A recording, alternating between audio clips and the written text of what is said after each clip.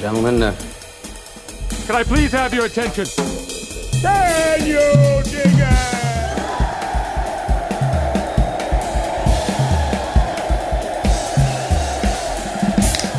Greetings, dear listeners. This is Jonah Goldberg, host of the Remnant Podcast, brought to you by The Dispatch and Dispatch Media. Come to thedispatch.com to check out all the free stuff, including today's G-File. And, of course, if you're willing or able to sign up to become a paid member of the community so you can get the midweek G-File and all of David French's stuff and the full morning Dispatch, which is just growing leaps and bounds and is becoming a real institution inside Washington and elsewhere. And also you get to check out some of our Dispatch live events and all of that kind of stuff. We've got another one coming up. Okay, so where to begin? I just finished the G-File. It's a bit of a rant. I know that's not very shocking to a lot of people, but it was even ranty by my ranty standards. And I had to do sometimes when you just don't have a topic that you have in your head or a way to go, you sort of futz around a bit. And so I asked on Twitter for suggestions for things to talk about. And I also got a late start because I recorded a podcast with Diane Rehm, which you might want to check out if you like the idea of me being interviewed rather than doing the interviewing.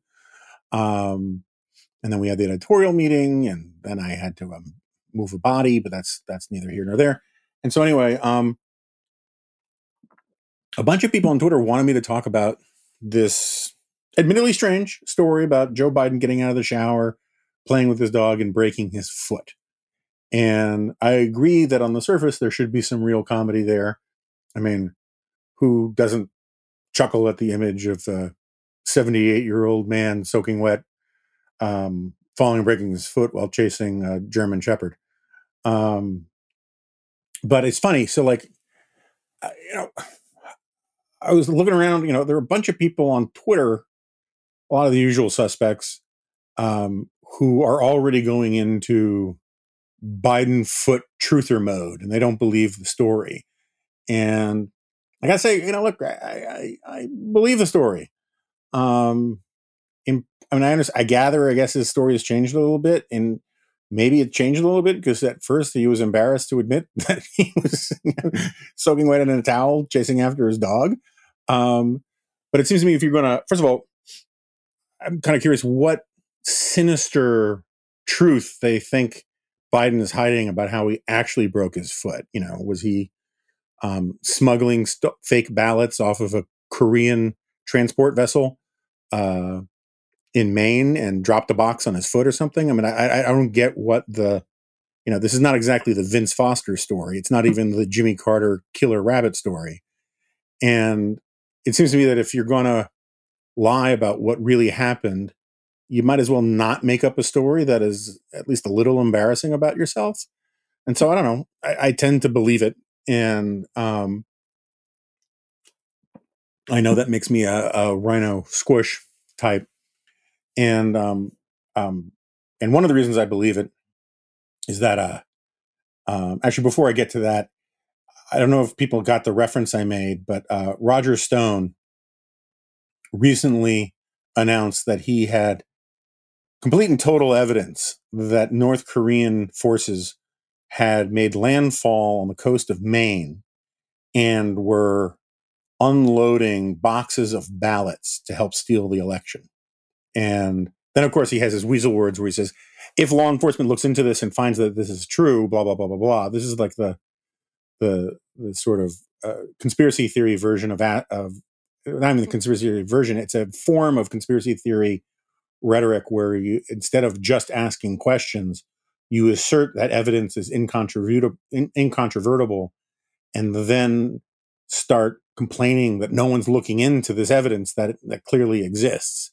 And this has been the pattern with a lot of this stuff. But I love the North Korean angle on this because, first of all, for those of you who still have globes in your homes, go look at Maine and then find North Korea and ask yourself, why would the North Koreans send a ship to the east coast of the United States in the North Atlantic? It's quite a long trip.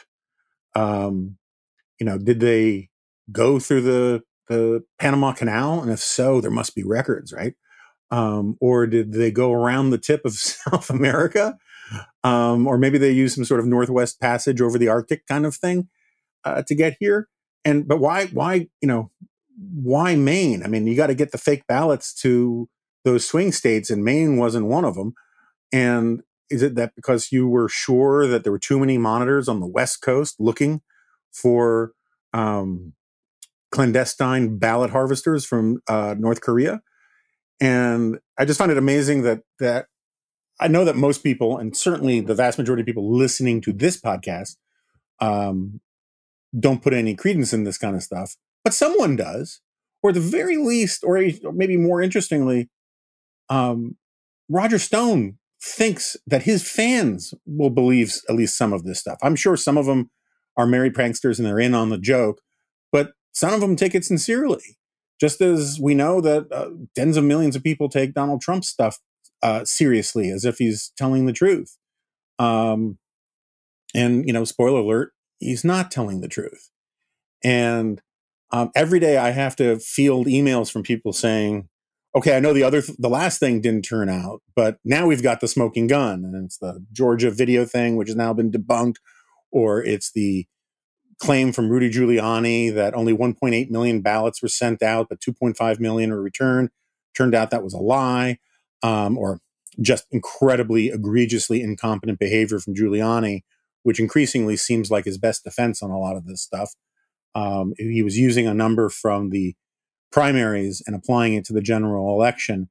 And literally it took me like 4 minutes, not even 4 minutes, 2 minutes of Googling to figure out that wasn't true. But in that time, it was all over Twitter. A lot of the sort of CPAC world people were repeating it. And of course, they always do the if true, which I just think is a really sort of damning statement about what Rudy Giuliani is doing, is that even the people who are pushing his misinformation out there have to caveat that Giuliani is formally presenting this stuff at these Potemkin hearing things that he either should know or does know are not true.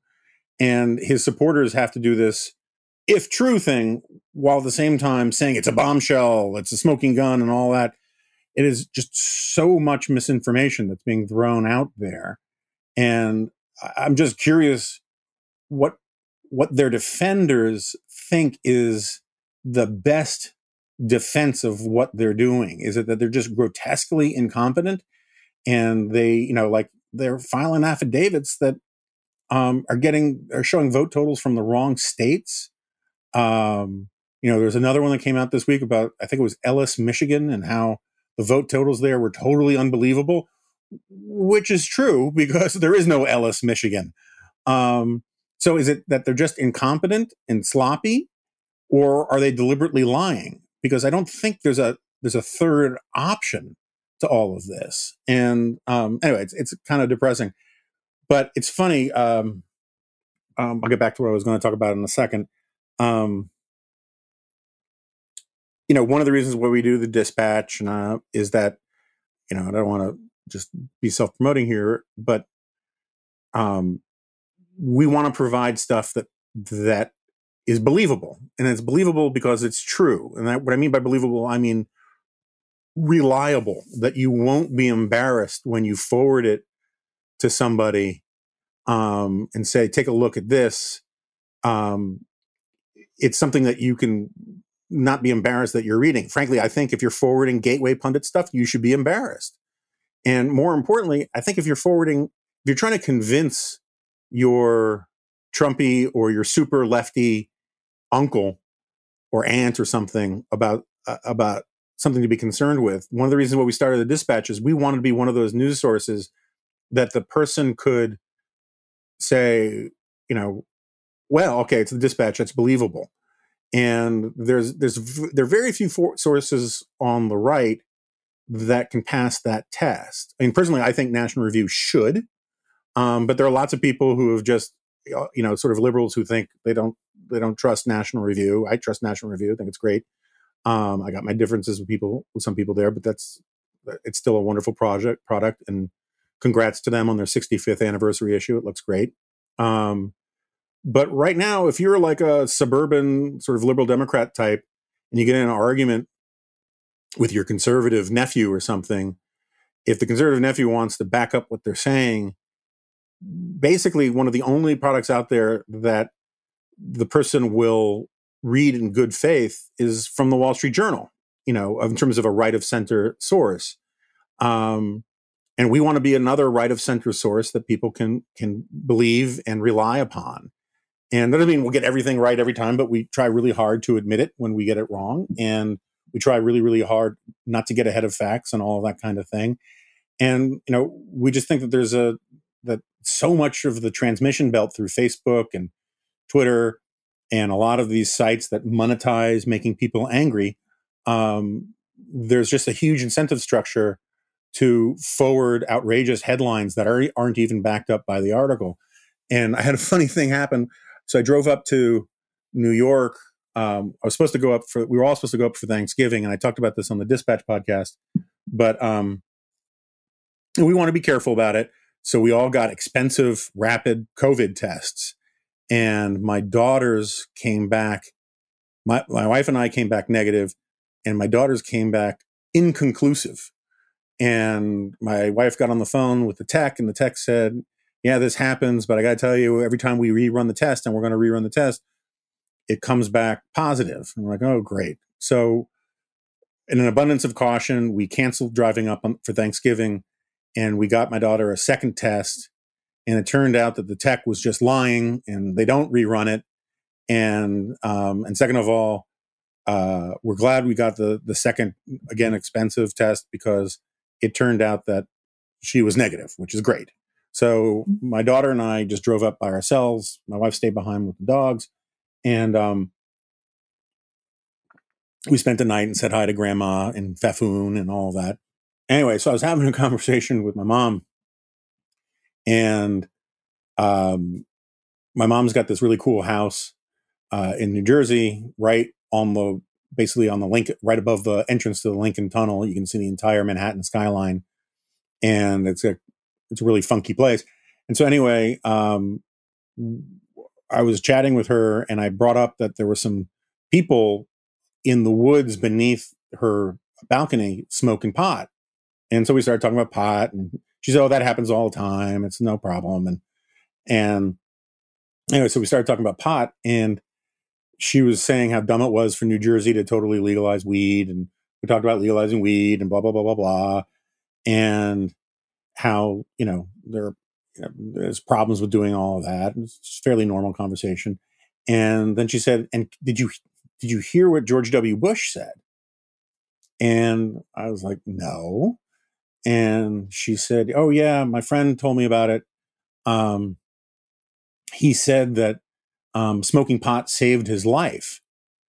And I was like, I just feel like I would have heard about this. Like, this seems to me it would have broken through the noise and been a thing if George W. Bush said smoking pot saved his life, and he doesn't know where he wouldn't be here today if it wasn't for smoking pot. It was something like that.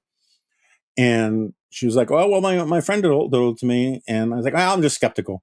So anyway, my mom's friend texted me the story, and it was from some site I had never heard of. And the headline was something along those lines. It was like, it was George H.W. Bush, but it said weed saved my life, or George H.W. Bush admits that weed saved his life. So anyway, I actually read the article, which my mom's friend, nor my mom, had done. And I guess I should fill in something here. For those of you who don't know, prior to the mass wave of pot legalization that I talked about with Jonathan Adler on the podcast a couple of weeks ago, for years, decades, you would run into these libertarians at various sort of libertarian events or, CPAC type things. And as I've said many times,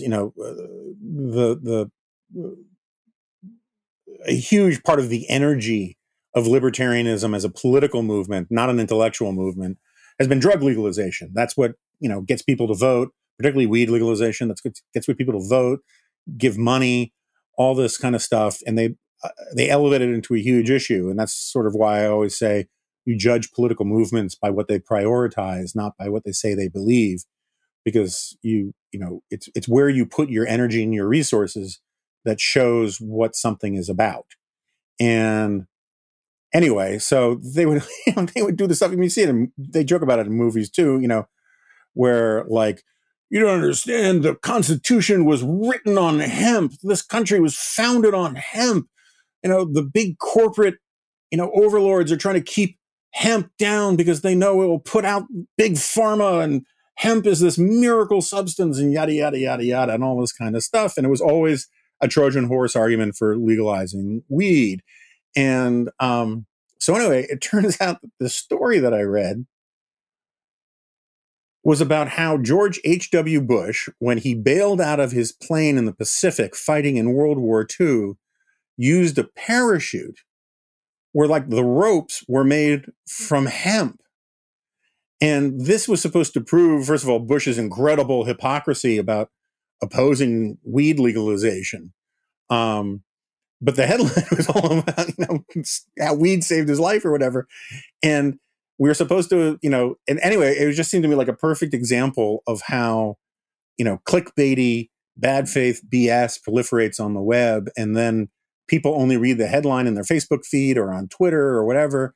And then it becomes like a game of telephone, to the point where my mom is telling me that George W. Bush recently said that he's a pothead or whatever. And anyway, we don't want to be part of that stuff in any way, shape, or form. And I thought it was a funny story. Anyway, I brought up the Biden thing, and I mentioned this in the G-File, and people who read the G-File when I was over at National Review might remember this story. One of the reasons why I believe Biden is that I've been injured several times because of my dogs. And the scariest one was late in October in 2016. I had to go to New York to do a panel about the election. What's that guy? It doesn't matter. A big sort of liberal media journalist. And we were doing an event that evening. And so I had to walk the dog super early so I could get on a train to go to New York, to give the talk, and yada, yada, yada. And so I go to this usual park that I go to in my neighborhood, and I'm walking the dogs, and nobody's there because it's so early in the morning. It's way before sunrise. And this is back when Zoe is much more of a puppy and much more rambunctious. So she's running around chasing phantasms and barking at trees and looking for raccoons or whatever. And it's windy, and I hear this rattling of a chain link fence, and I assume it's just the wind. And I hear Zoe barking, but she was more of a barker back then. And so anyway, I'm rounding this turn, heading towards the soccer field where I saw Zoe run off to. And all of a sudden I start hearing these very heavy footfalls, like, something running. And I assumed it was Zoe running back to me, because she often would, and still does. She runs back to me after she goes off on one of her missions. And I look and I see this, tan silhouette of a quadruped.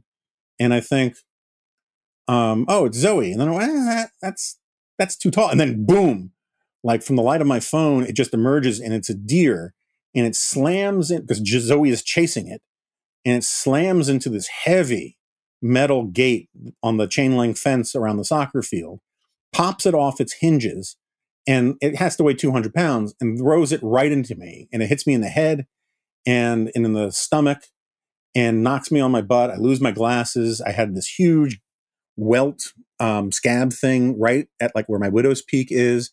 And there's this big bolt that comes out of the gate. And if it had hit me in the wrong place, it could have killed me. And of course, I'm lying there, semi-concussed on the ground.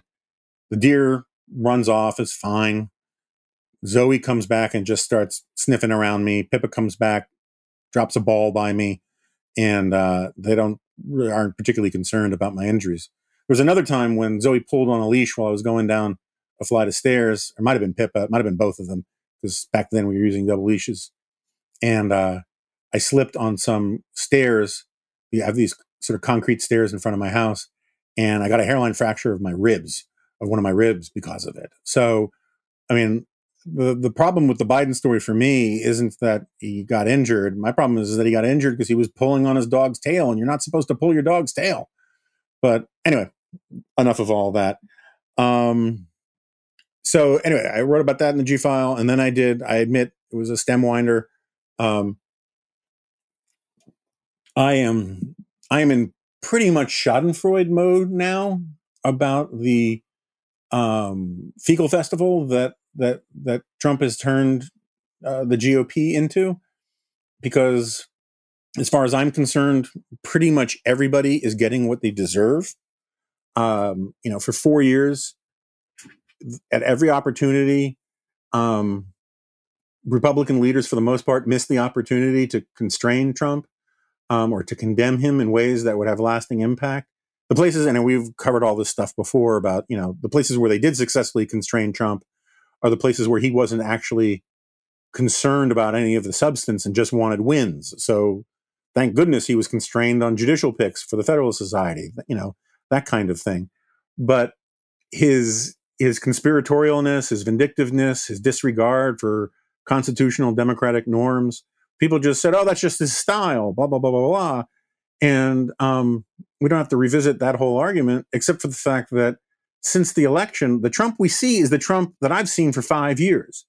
And what he is doing now is outrageous. It is just flatly outrageous.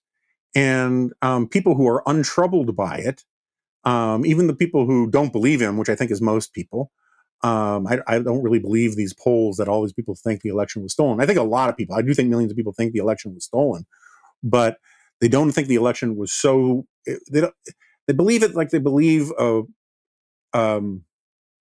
shocking turn of events on a TV show. As David French says, most of these people are like, I think the election was stolen, or there was a lot of election fraud. And what's the score of the Auburn game? Not people are like, let's grab our rifles and defend our country from the demon hordes of the Democrats and their Chinese paymasters.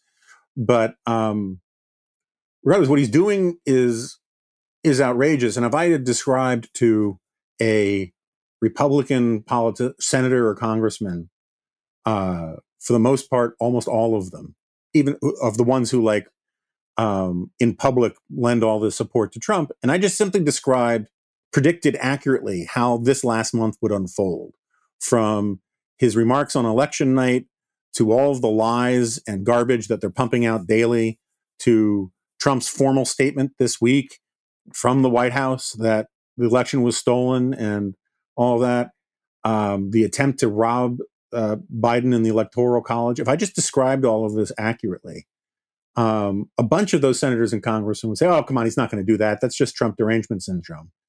And even if they did believe that I would say, did believe me, or did believe it was possible, if I then said, and by the way, you won't say anything about it because you're too scared of Trump's fan base to say anything, they would take grave offense. Of course I would. I would stand up for democracy. I would stand up for the rule of law. Of course I would call Biden president-elect. Of course I would say that the election wasn't stolen. But this is how the sort of corrupting instrumentalism that has so taken over so many in the GOP operates, is that when you actually arrive at these decision points, you take the easy path or the cowardly path. And so I wallowed in some gloating and I told you so's and some fairly purple prose about all of it. And I stand by all of it because, frankly, I know this is self-indulgent, but I feel like I'm owed this. I feel like I'm owed the I told you so's and the shame on yous. I've spent 5 years saying this stuff about how Trump was unfit. I've been shunned. I've been ostracized. I've been ridiculed. And it's affected me financially and all of these kinds of things. And the people who have merrily gone along with all of this to greater financial success, defending Trump, playing anti-Trump games, they've had a good time with all of this. And so now that the Trump we see is actually throwing the Republican Party into a fit of cannibalism, where you've got these deranged psychopaths talking about not voting in the Georgia runoff because they were, Loeffler and Perdue are in on the conspiracy, or they're not standing up to save America, and they're not endorsing the idea of frickin' martial law. And when Donald Trump is attacking Fox News,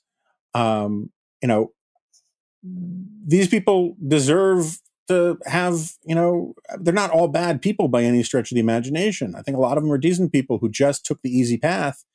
And now they're in this awkward position of having to sort of navigate this stuff. And I'm enjoying it. And it doesn't mean I'm not outraged by what Trump is doing. But I can have the critical distance and the sort of satisfaction that at least I did right as I see it, even when it was hard. And I deserve these I told you so's. And if that bothers some people, fine. At this point, the people who it's going to bother have already tuned me out. But it really is just a wonderful spectacle of people getting what they deserve. And I'm not afraid to say so. So anyway, moving along, I had this I thought it was great. I mean, it was a little difficult to get a rhythm to it, but I had this great conversation with Virginia Pastrell about her book about fabric and the history of our textiles.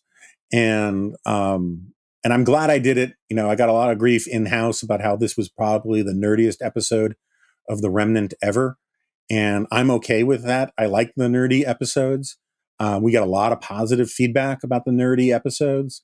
I think nerdy stuff is really interesting. And, that's really what nerdism is that you find things that are worth taking deep dives into because they have layers to them that are interesting beyond the normal BS of daily arguments and conversations. And so her book is really a fascinating story about textiles. And I think as I said in the podcast, the sort of, not the most interesting, but the most emblematic thing about it that I really liked was her point about how the Stone Age could better be understood as the string age. And and the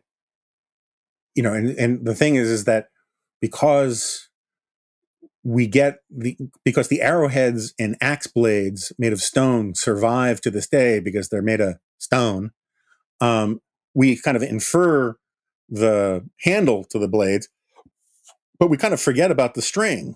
And the string really was, in a lot of ways, the most important invention for thousands of years. String, rope, that kind of thing. Before you even get to clothes or fabric and that, just the idea of, you think about, there's that I think it's Arthur C. Clarke. I sometimes say it's Asimov and then get corrected, but I think it's Clarke. I think it's a third rule or third law or whatever, which says that any sufficiently advanced technology is indistinguishable from magic. And we all feel like we understand that when it comes to things like airplanes or computers or the internet. Like we can imagine someone from 100 years ago or 500 years ago seeing this stuff and saying, oh my gosh, that's magic. Television sets, where are the little people on the screen? That kind of thing. But if you put yourself in caveman times, right? And you could somehow give them 10 spools of really good nylon rope from Home Depot or fishing line, they would see it as magic, just this unbelievable advance in the things that you can do, the things you can tie together. You can make fishing nets, you can suspend structures, you can join pieces of wood to make structures. You can create traps and snares. Just the list of things you could do with it that if you never imagined rope or string before then would just seem like magic. It kind of reminds me, there's a story. I don't know why I'm in such a storytelling mood. I've told this on Glop, I think, but my wife's family was in the grocery business, and they were also in the food wholesale business up in Alaska. And back when it was still a big going concern, My wife's family, my brother, some of my brothers-in-law, my father-in-law were running the business, and they supplied all of the villages sort of north of Fairbanks, all the native Indian villages north of Fairbanks, with everything from canned goods to cooking oil, all of that kind of stuff. And one day they started sending up in the normal shipments those. Remember, those vacuum seal bags of coffee. I mean, they're sort of everywhere now, but they were kind of amazing when they first came out. Like bricks, and they suck out all the air, and they're tight. And then when you open up, they go and breathe in all the air. Well, that was the new thing, and so they were sending up shipments of coffee with that stuff, and they got all of these angry calls from the various villages up there saying, "What the hell is this?" And my brother-in-law, Danny, would tell the story about how he was like, well, this is better. It keeps the coffee so much fresher. And it takes up less space, blah, blah, blah, blah, blah. And these guys were like, fresher? We live, 100 miles south of the Arctic Circle or above the Arctic Circle. You think like freshness is like a huge priority for us? The thing that made the coffee valuable to us were those cans, man. It's all about the cans, because the can, those chock full of nuts or Folgers tin cans with the plastic lid. The natives up there, they used them for storage for everything from lard to nails, and that was the real value. The coffee was just gravy, and it was just. I always think about that as sort of this unintended consequence kind of thing, and you could see how like. If you can put your mind back to the Stone Age times when they came up with string, this was a big frickin' deal, much bigger than sliced bread. And by the way, sliced bread, people always say best thing since sliced bread. You know when sliced bread was invented? 1928. It's true fact. And I don't mean like bread that you cut with a knife. I mean like bread you buy sliced.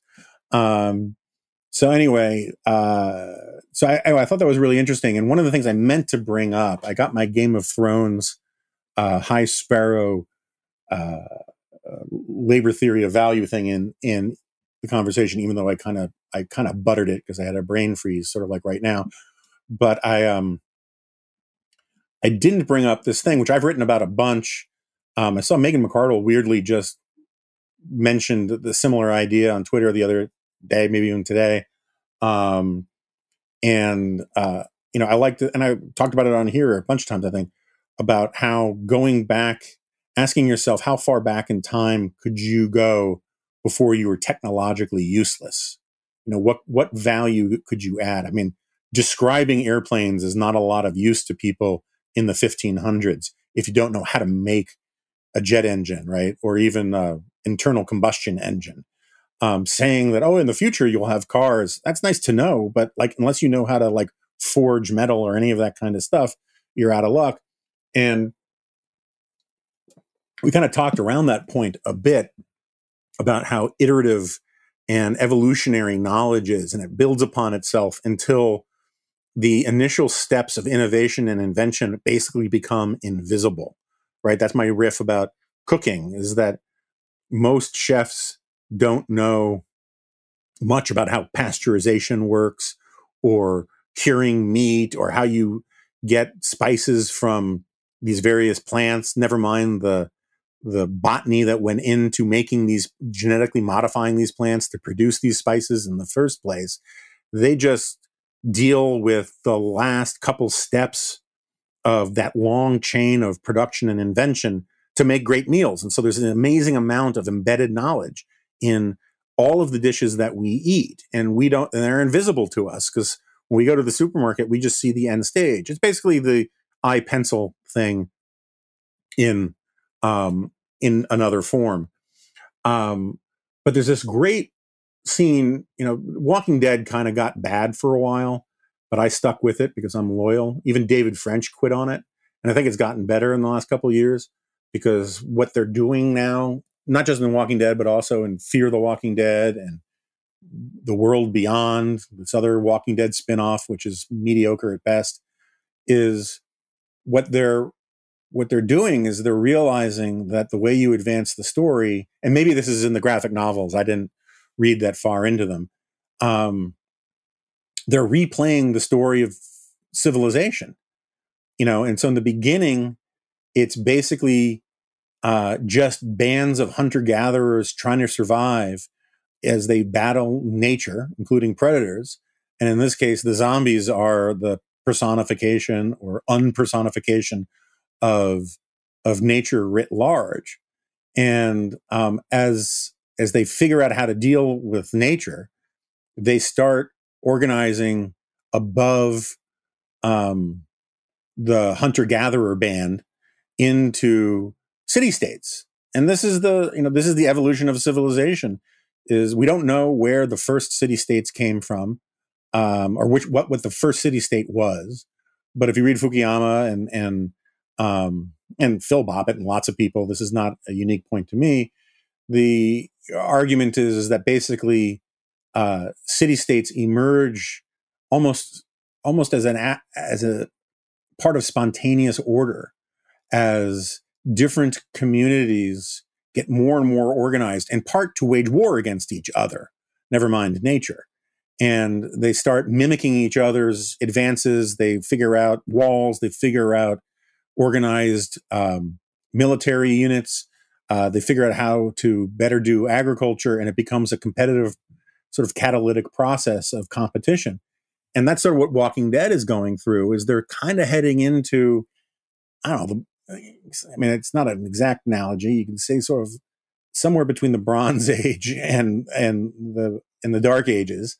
I like the sort of nods to this, where and you have in one community there's a king. They start wearing armor. They start acting like knights and having, using shields and swords and all of this, because bullets are no longer really readily available. And trade starts up and all that. But anyway, what came to mind, that was more of a backstory than I intended, to the extent I intended anything in this very weird thing I do every Friday. But there's an episode about 2 seasons ago, I think, where the first episode of the new season was the protagonist of Walking Dead going on a major mission into Washington, D.C., where they break into the Smithsonian, I guess the Museum of American History. And what they're going for, they're not trying to find, famous paintings or anything like that. They're trying to find these exhibits of like early American looms and wagons and maybe a cotton gin, even, that kind of stuff. Because for them, that is now super advanced technology, because none of them know how to make that stuff on their own. And so in a weird way, even though they know that better technology can exist and in some pockets does exist, they still have some functioning cars and automatic weapons and all that kind of stuff.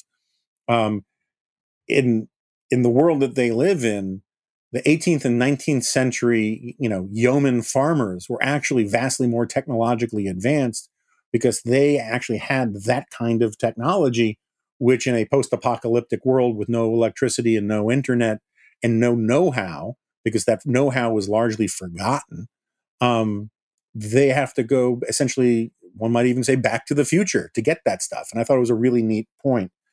And one of the things that in that world would be just a massive technological advance would be ExpressVPN. When you use the bathroom, you always close the door behind you, right? You don't want random passersby looking in on you. So why would you let people look in on you when you go online? Using the internet without ExpressVPN is like going to the bathroom and not closing the door. I like ExpressVPN. I use ExpressVPN. I think the copywriters might want to work on this analogy a little better, but such as it is. Did you know that your internet service provider, Comcast, Verizon, knows every single website you visit? And what's worse, they can sell this information to ad companies and tech giants who will use your data to target you. ExpressVPN puts a stop to this. It creates a secure encrypted tunnel between your device and the internet so that your online activity can't be seen by anyone. I use ExpressVPN. It works on everything, phones, laptops, even routers. So everyone who shares your Wi-Fi can still be protected, even if they don't have ExpressVPN. And the best part is using ExpressVPN is as easy as closing the bathroom door. You just fire up the app, click one button, and you're protected. ExpressVPN is the world's #1 rated VPN by CNET, Wired, The Verge, and countless others. So, if you're like me and you believe your online activity is your business, secure yourself by visiting expressvpn.com/remnant, not dingo, remnant today. Use this exclusive link, expressvpn.com/remnant, and you can get an extra 3 months free.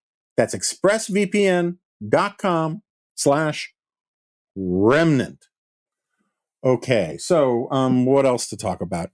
So I just think this is weird. I don't know if it's worth really talking about much, but the other day we had a op-ed. We had an op-ed at The Dispatch, which you can go to at thedispatch.com, by John Bolton. And I've criticized John Bolton in the past. I don't see eye to eye about everything with John Bolton, both on policy and also how he handled the Trump era and all that kind of stuff. Although my criticisms of Bolton's handling of the Trump era are probably different than a lot of other people's. I think that's fair to say. But I think Bolton's a serious guy. And to his credit, he has told the truth. And I don't think, I don't know that anybody can point to some place where he hasn't told the truth.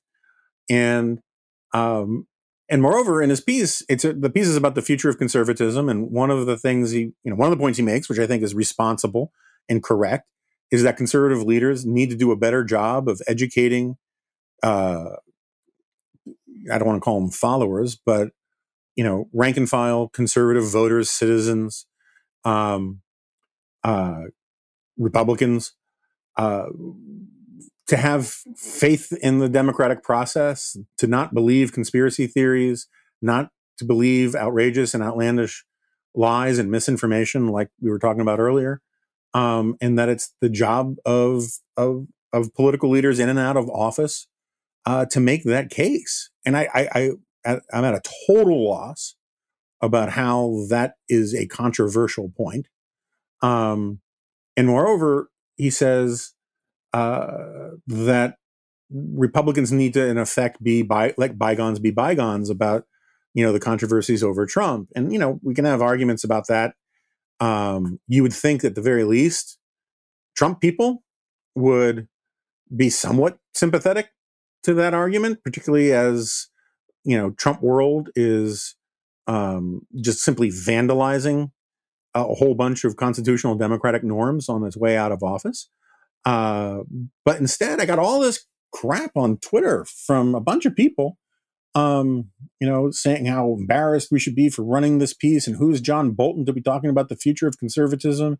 And, this idea that somehow he has discredited himself. And again, if this was coming from, I don't mean this in a negative way. If it was coming from Charlie Sykes, I get it. Or Tom Nichols, I get it. They come from the burn it all down school about all of this. They think that Republicans who supported Trump are, morally or ethically compromised, and that the only way you're going to fix the Republican Party is to have a wholesale detoxification of it, or de-Trumpification, sort of like de-Bathification of the Republican Party. I'm not there. I would very much like to get the Trump style, the Trump mode out of the Republican Party. I think that is hugely important. But, I don't think that every single Republican, and I go after them today in the G-File, I don't think every single Republican who refused to condemn Donald Trump forthrightly and early enough, if that every single Republican who didn't go full Jeff Flake should be purged. I think that's sort of, it's silly just on the level that who's going to be doing this purging? I mean, it's sort of Lincoln Project nonsense where those guys are claiming that they're going to recreate the Republican Party in their image. And it's very much a sort of how many troops does the Pope have? I mean, that's just not going to work. And frankly, anything that, people like Steve Schmidt are, captaining, I'm just not going to be listening to very much. Look, I have criticisms of Tim Scott for how he's handled Trump, but I have a huge amount of respect for Tim Scott. I have a huge amount, Ben Sass is a friend, and, I've had my arguments with him about Trump, but I don't see it. I mean, I have particular contempt for the way Lindsey Graham has behaved. But anyway, my point is that you could see how some Trumpers would be sympathetic, at least on paper, to this idea of saying, okay, let bygones be bygone. Let's move ahead, for the important work that the Republican Party needs to do. But these criticisms weren't from those people. They were from, either anti-Trumpers or pro-Trumpers.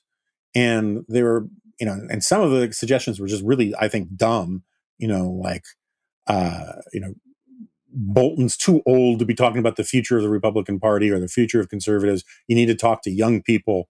And I'm not going to go on one of my anti-youth politics tirades, but that's just BS. I mean, it's just dumb. If we're not supposed to listen to old people about what the Republican Party or conservatism is supposed to stand for, well, Donald Trump's a lot older than John Bolton. It's just silly, and but moreover, there was just this sort of knowing, winking, oh, the Dispatch should be embarrassed for running this thing. And I just think it's garbage. I don't understand it. I don't see it.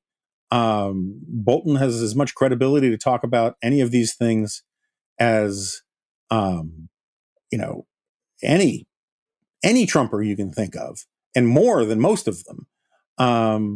And this idea, and what I think is interesting about it is this idea that somehow, because he didn't lie during the impeachment, and because he told the truth about Donald Trump in his book and was disloyal to Trump, I think that's fair criticism of Bolton. And I think it's fair, if you want to criticize him writing a book before the president left office, I think that's fair too. But this idea that having been disloyal to a Republican politician deprives you of any intellectual credibility in talking about conservatism. And I think that's nuts. If you go back and you look, and this is stuff I've written about a bunch, if you go back and you look at how William F. Buckley dealt with, Richard Nixon, never mind Eisenhower, there were adversarial things going on. In fact, one of the reasons why Joe Lieberman became senator, for all those young people who we should be listening to about the future of conservatism,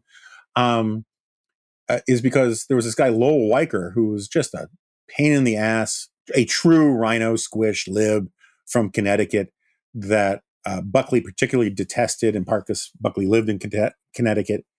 And Buckley helped organize, I don't know if it was called a PAC, maybe it was some sort of other committee. I don't know what the campaign laws were back then, to support Joe Lieberman, who was then a moderate, almost conservative Democrat, as far as a Jewish guy from Connecticut can be a conservative Democrat, to oppose him. And he supported a Democrat in that field.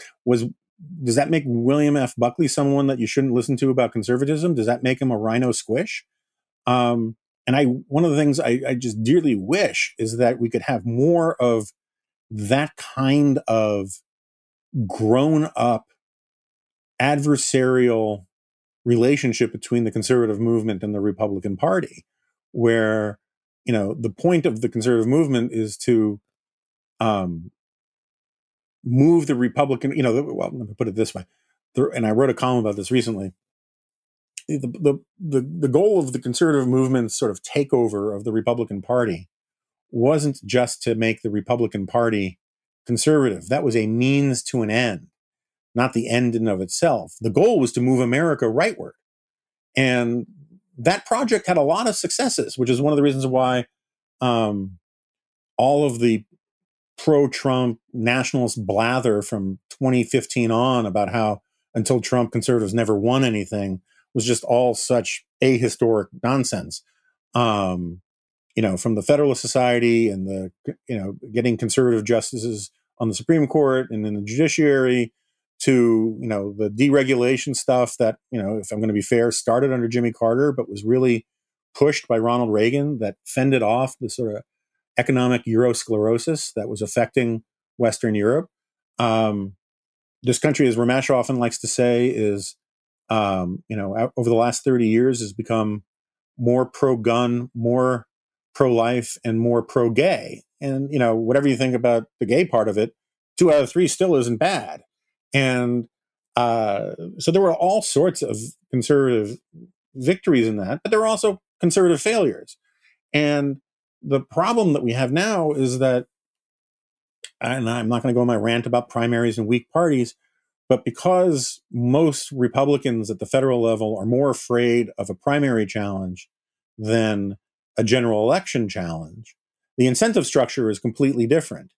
And so these politicians are more inclined to pander rightward and do this get out the vote turnout strategy stuff rather than the way it used to be, which was you'd have Republican politicians, they would move rightward in primaries to get just enough of the base vote to add to the sort of the moderates and the mainstreamers to get the nomination. And then they would tack a little bit to the center to win the median voters where elections are won. And that's one of the things that kept American politics from being so polarized. And then all of a sudden, not all of a sudden, but in the last 40 years, and in part because of media balkanization and also just the effect of primaries and the weakening of parties, the calculation slowly became, and it was a rational calculation, was that since the only important part is getting the nomination, pandering to the base and churning out the base is the most important thing. And that's why this emphasis on purity over persuasion kind of took over the Republican Party and paved the way for Donald Trump in a lot of ways. And anyway, I'm sorry, I'm distracted. My phone keeps going off. But the point is that the conservative movement was trying to pull the country rightward and using the Republican Party as a tool towards that end. And now, in part because the base has become so radicalized, right now because of Trump, but it was becoming radicalized after the Tea Parties as well. And these guys have all gerrymandered themselves into safe districts where, again, getting the nomination is more important than is the more important fact than winning the general election. And this is true of Democrats too. You get, Democrats in all these blue cities, if they can, AOC won the nomination she won her seat in the primary by pulling together a bunch of, barista socialists and woke left wingers in a very low turnout election. And her model, she is a left-wing version of Ted Cruz. Her model is to own the cons, to get into these viral meme wars, because she understands that as long as she can win her primaries, she's going to win her general election because everything is so polarized these days. And that makes it, and so the problem there, and I think the Trump election is only partially because Republicans down ballot did so well, it's still a partial illustration of the problem, which is that if the Republican Party spirals so far out there that only the base votes, the Republican Party is going to start losing general elections, and so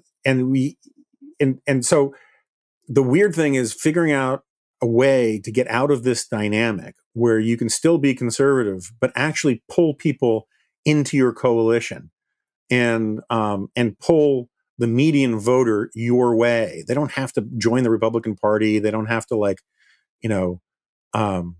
buy the full, Edmund Burke, Milton Friedman portfolio, but they have to think that Republicans are slightly better at solving problems the way they want them to be solved than Democrats are. And instead, we've got stuck in this dynamic where it's whichever side can get their own side angry enough to gain power. And given the demographic future of Republican voting, I mean, I know Trump improved his standing with blacks and Hispanics, but not by huge margins. You still have, majority of Hispanics voting for Democrats. You have super majorities of blacks voting for Democrats. Sort of like the salesman who says, yeah, we lose money on every sale, but we'll make it up in volume. The Republican Party needs to figure out how to appeal to people beyond its core base, particularly when its core base is now being defined by this fever swampy John Birchie nonsense that Trump is putting out there. And I can't remember how I stumbled into all of this, but one thing that you actually might want to stumble into is finding a better way to buy car insurance and homeowners insurance. And that's why I want to talk to you about Gabi. You're probably overpaying on car and home insurance.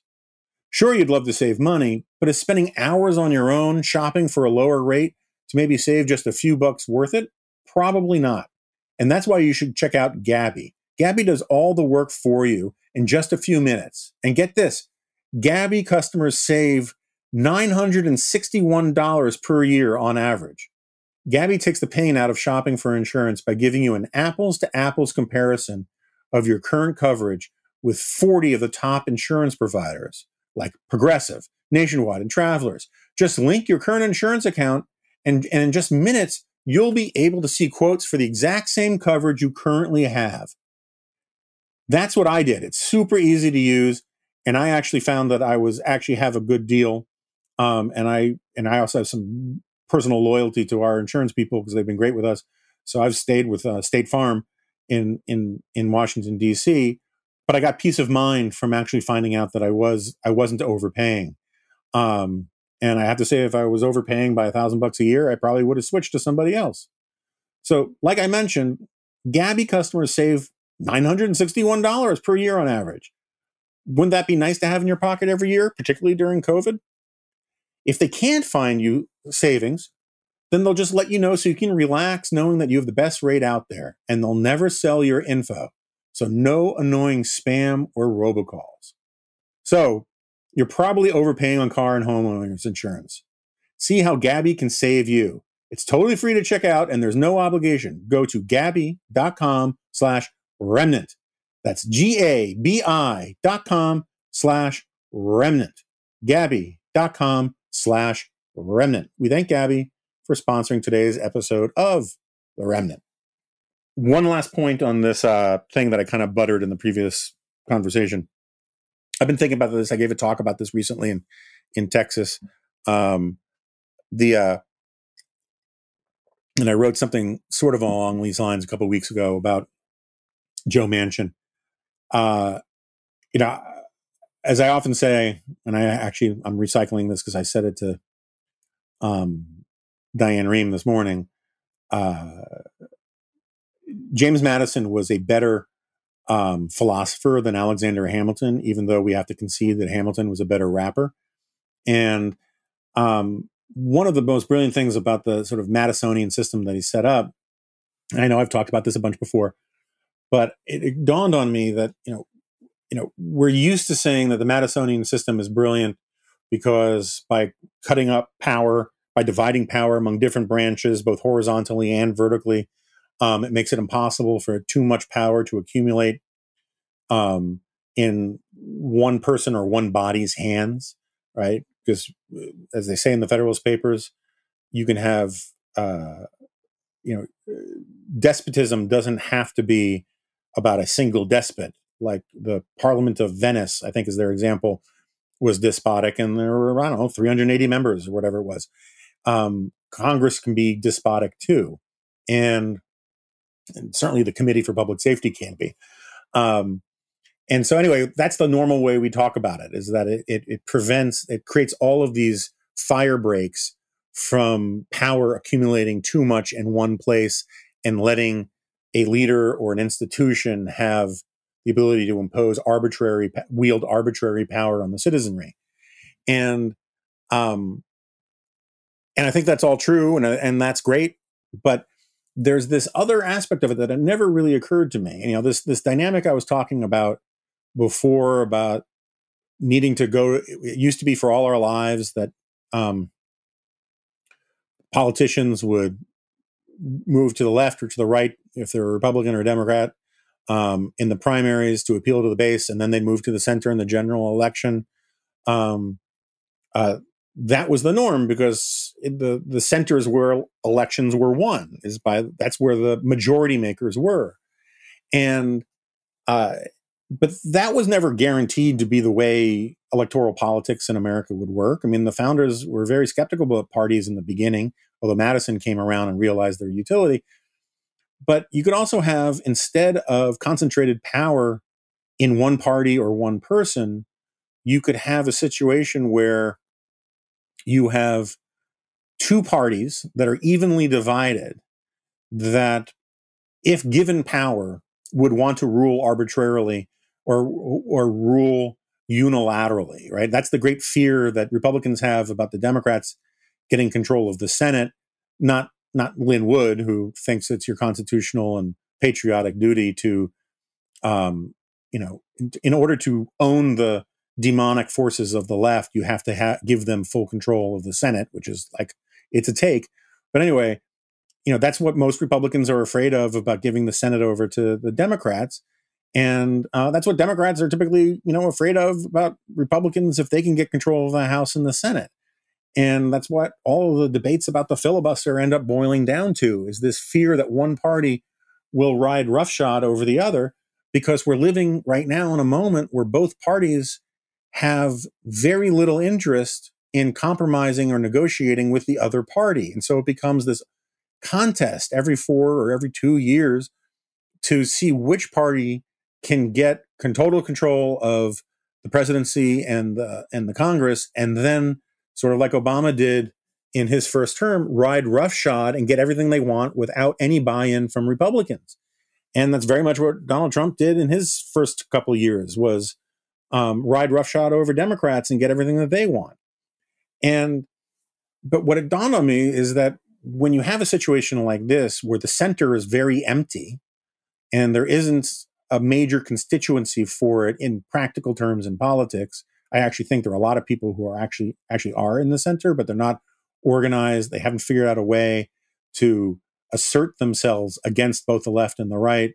And so what ends up happening is the center gets split from one party to the other, and that party then acts as if it has a mandate that it really doesn't have, because lots of people are really just voting against the other party.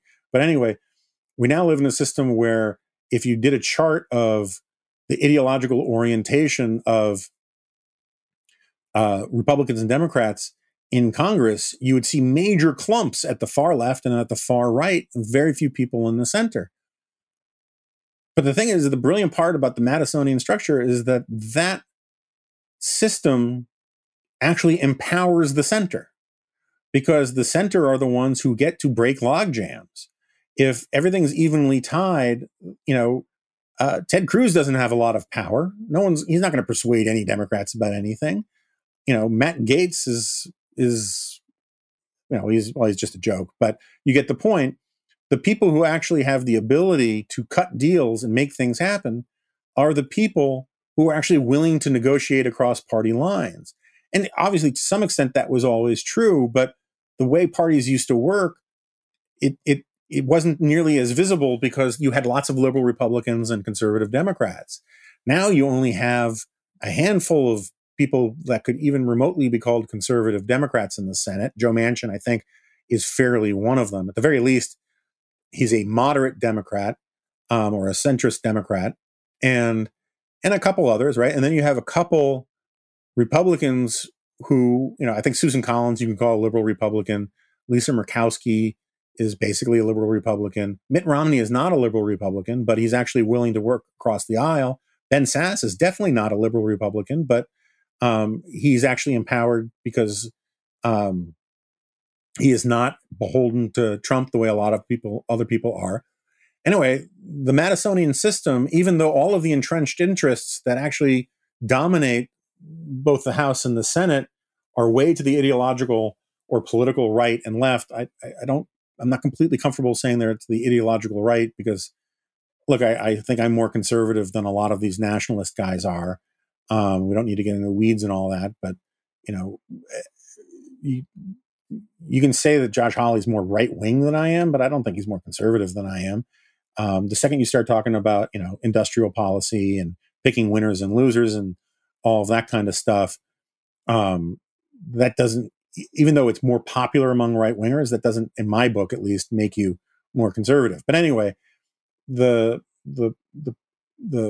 numerical power is like really bifurcated at the fringes, and yet the actual political power, because of the way Madison designed our political system, is still in the center. And I think that's a really important way to think about these things. Joe Manchin single-handedly, I think I talked about this recently, he's single-handedly destroyed the Democrats' chances of passing at least the AOC version of the Green New Deal or Medicare for All, because he announced that he refused to support obliterating the legislative filibuster, which means that in that one statement that he made to Bret Baier, so long as he's good at his word, and I think it would be political suicide if he wasn't, he pulled the Democratic agenda vastly to the right. And I think that's kind of the point I'm trying to get at, is that conservatives need to figure out ways to talk to people who may not agree with everything that I believe in or everything that's in the Republican Party platform. I guess if we have platforms again, but can be persuaded, at least on a piecemeal strategic basis, to join the Republican coalition and move legislation, move the agenda rightward. And so the trick here isn't to make the Republican Party more conservative. It's to make it more in the interest of Democrats to move slightly rightward from their base. And I think that there's reason for hope that the Madisonian system actually at least illuminates a path where that may be possible. I mean, we already know that, Biden is making at least some of his cabinet choices based upon what can get by Mitch McConnell. And in part because everything is so tied, he can't afford to pull Democratic senators out of the Senate because they need every single one of those votes. And so, like, one of the major boogeymen that, the Medusa's head that a lot of my friends who really didn't like Trump but were going to vote for him anyway, because they were so terrified of Elizabeth Warren becoming Treasury Secretary and seizing the means of production from the Treasury. She can't become Treasury Secretary. Instead, it's Janet Yellen, who, you may have disagreements with, but she is a perfectly acceptable choice for a Democratic administration's Treasury Secretary. And, one of the annoying things on Twitter, just on that, is like this thing about how Bolton's too old to talk about, conservatism. The other night, there was this riot of, beer muscly, young, Twitter addicted, very online right wingers who were talking about how outrageous it was that Chuck Schumer wanted the Senate to confirm all of Biden's picks even before Biden's inaugurated. And they're making it sound like this is just an outrageous request. Why would Republicans ever agree to doing something like that? And the answer is it's because that's the way it's normally done. That's a grown-up thing to do. It's how government works. It's actually probably in the political interest of Republicans to do it, particularly if they end up losing the Georgia runoffs, by the way. It was tactically stupid, but it was also know-nothingism. George W. Bush's entire cabinet was approved by Democrats before he became president. Or I think almost his entire cabinet was confirmed before he became president. And, but so anyway, I think that this tension that is a product of the way our system was set up, which is better than a parliamentary system, is a way of actually empowering people, in the center, at the the left side of the Democratic Party, at the right side of the Democratic Party and the left side of the Republican Party, to actually forge more conservative policies than we would get if Democrats did what Obama did. And in the long run, if Republicans did what Trump did, because that invites a backlash. And then the other side, when they get in power, they think they're entitled to get everything that they want the same way the other side got everything that they want. And so I'm kind of like, I'm not a centrist guy. Read my very underrated book, Tyranny of Cliches. I have a lot of very strong opinions about the uses and abuses of the term center. I don't glorify the center. I don't glorify this idea of splitting the difference between what I think is right and what is wrong. But politics is also about transactions. And I think that if we want to make politics less insane, conservatives need to think more strategically and more intelligently and more dispassionately about what the actual goal is. And if instead of behaving as if they are all de facto political consultants for the Republican Party, auditioning constantly to be Fox News pundits, if instead they think about what is the end game and what is it that we can do to get more sensible policy out of Congress and make politics less crazy and infuriating and fearful, and make it seem more insane that to think that if the other side gets in power, it's the end of America. That's in conservatism's interest because it's in America's interest and it's in all of our interest. And it's very new for me to be talking about the glories of the center, but I think that's one of the only ways you're going to end up siphoning the bile out of the system. All right, so I did a lot of storytelling on this. I'll do one more because I just remembered that I said I might bring it up on this podcast when I had my conversation with Bing West, and I hope people listen to it. I thought it was really interesting. I wasn't quite prepared for Bing to be as disciplined. He's a Marine, so I guess I should have expected it about bringing everything back to his novel. But I'm glad to help promote his novel, The Remnant Moves product. I think Bing West is one of the most impressive human beings I have ever met. He was a decorated war hero. I know he's got that Chowderhead accent, but he's actually a fairly legendary defense intellectual. His book about his time embedded in a village in Vietnam is still, I believe, required reading at West Point. And he's just a great, great independent-minded guy. And I'll actually tell you two stories. One, I was in Normandy with Bing West on a National Review cruise, and we were visiting, the graveyards and the beaches and all of that. And if you don't know anything about Pointe du Hoc, you should read up on it. There's a famous speech you could find by Ronald Reagan that Peggy Noonan wrote called "The Boys of Pointe du Hoc." Anyway, not to get too deep in the weeds on it, I was there, and it's this major rock outcropping that I think Rangers had to seize if the D-Day landing was going to be successful. And my apologies if I'm butchering this, but it's just this incredibly, daring military assault where in the cover of darkness they have to scale this crazy rock outcropping where they're almost like climbing upside down to do it, to get this machine gun nest that has visual line of sight on I think two of the beaches. And I don't know, as I'm probably butchering this, you probably know I don't know a lot about sort of the nitty-gritty of military stuff, but I'm walking down there by myself, and I'm reading the plaque, and I'm looking down at this rock face that they had to climb, and I just say, how the F did they do that? And I probably said it a little too loud. I didn't mean to say it, but, because there were tourists and kids around, but I was just sort of like stunned by it. And then I'm just sort of sitting there on the wall waiting for my wife to show up or the people I'm with. And Bing strolls down. And again, this is a super decorated combat veteran who has been who has seen, who's been in combat zones, not just in Vietnam, but in Iraq and Afghanistan. And he comes down there. He doesn't see me. He walks right past me as I'm sitting on the wall. And he looks down, and he looks down the beach, and he looks down the rock face, and he looks down the other beach from his left to his right. And then he just mutters, "How the F did they do that?" And I felt super vindicated in my being as impressed as I was. The other story, which I think he misunderstood what I was referencing, or maybe there's a reference to it that he used in the book, and I didn't pick up on it because I haven't had a chance to read the book yet. But he told me this great story. He was a champion